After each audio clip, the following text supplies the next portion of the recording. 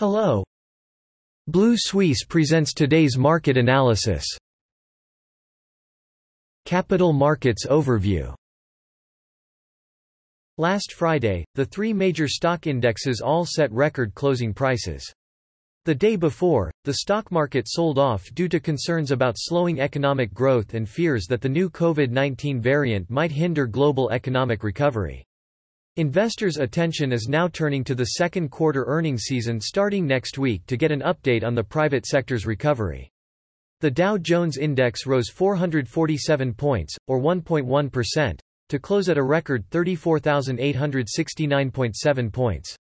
The S&P 500 index rebounded about 1.1% to close at 4,369.6 points, a record high.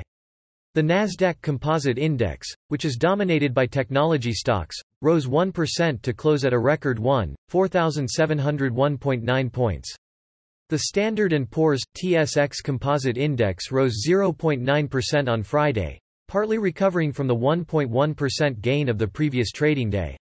Energy and mining stocks followed the strength of commodities, while government data showed that U.S. new jobs in June exceeded expectations. The Canadian economy created 231,000 jobs in June 2021, higher than the market's expected increase of 195,000.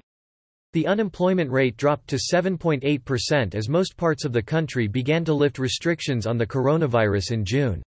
This week, major Canadian stock markets rose 0.1%.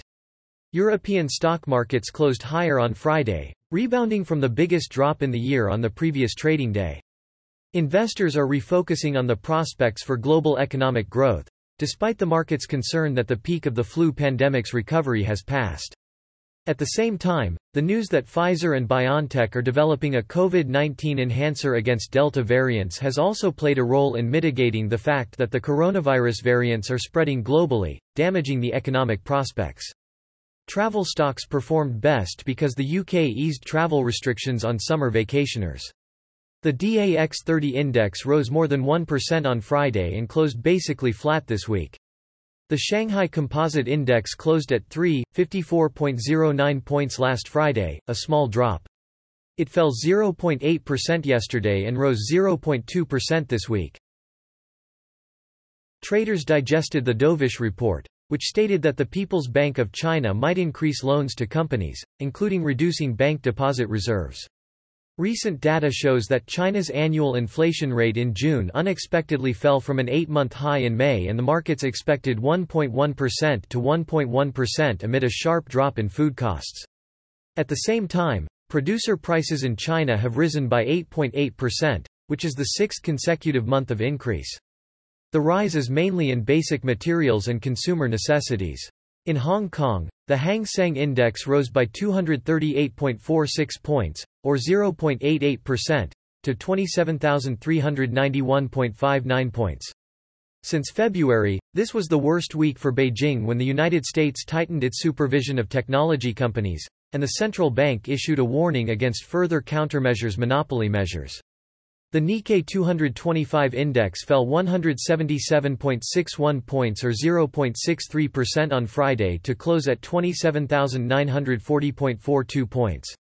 It continued its downward trend for the third consecutive trading day and fell to an 8-week low with a weekly decline of 2.66%. Market participants are worried about the global spread of the Delta virus variant. Will hinder the recovery of the global economy. The Japanese government decided to implement the fourth coronavirus emergency in Tokyo, which will last until August 22 throughout the Olympic Games.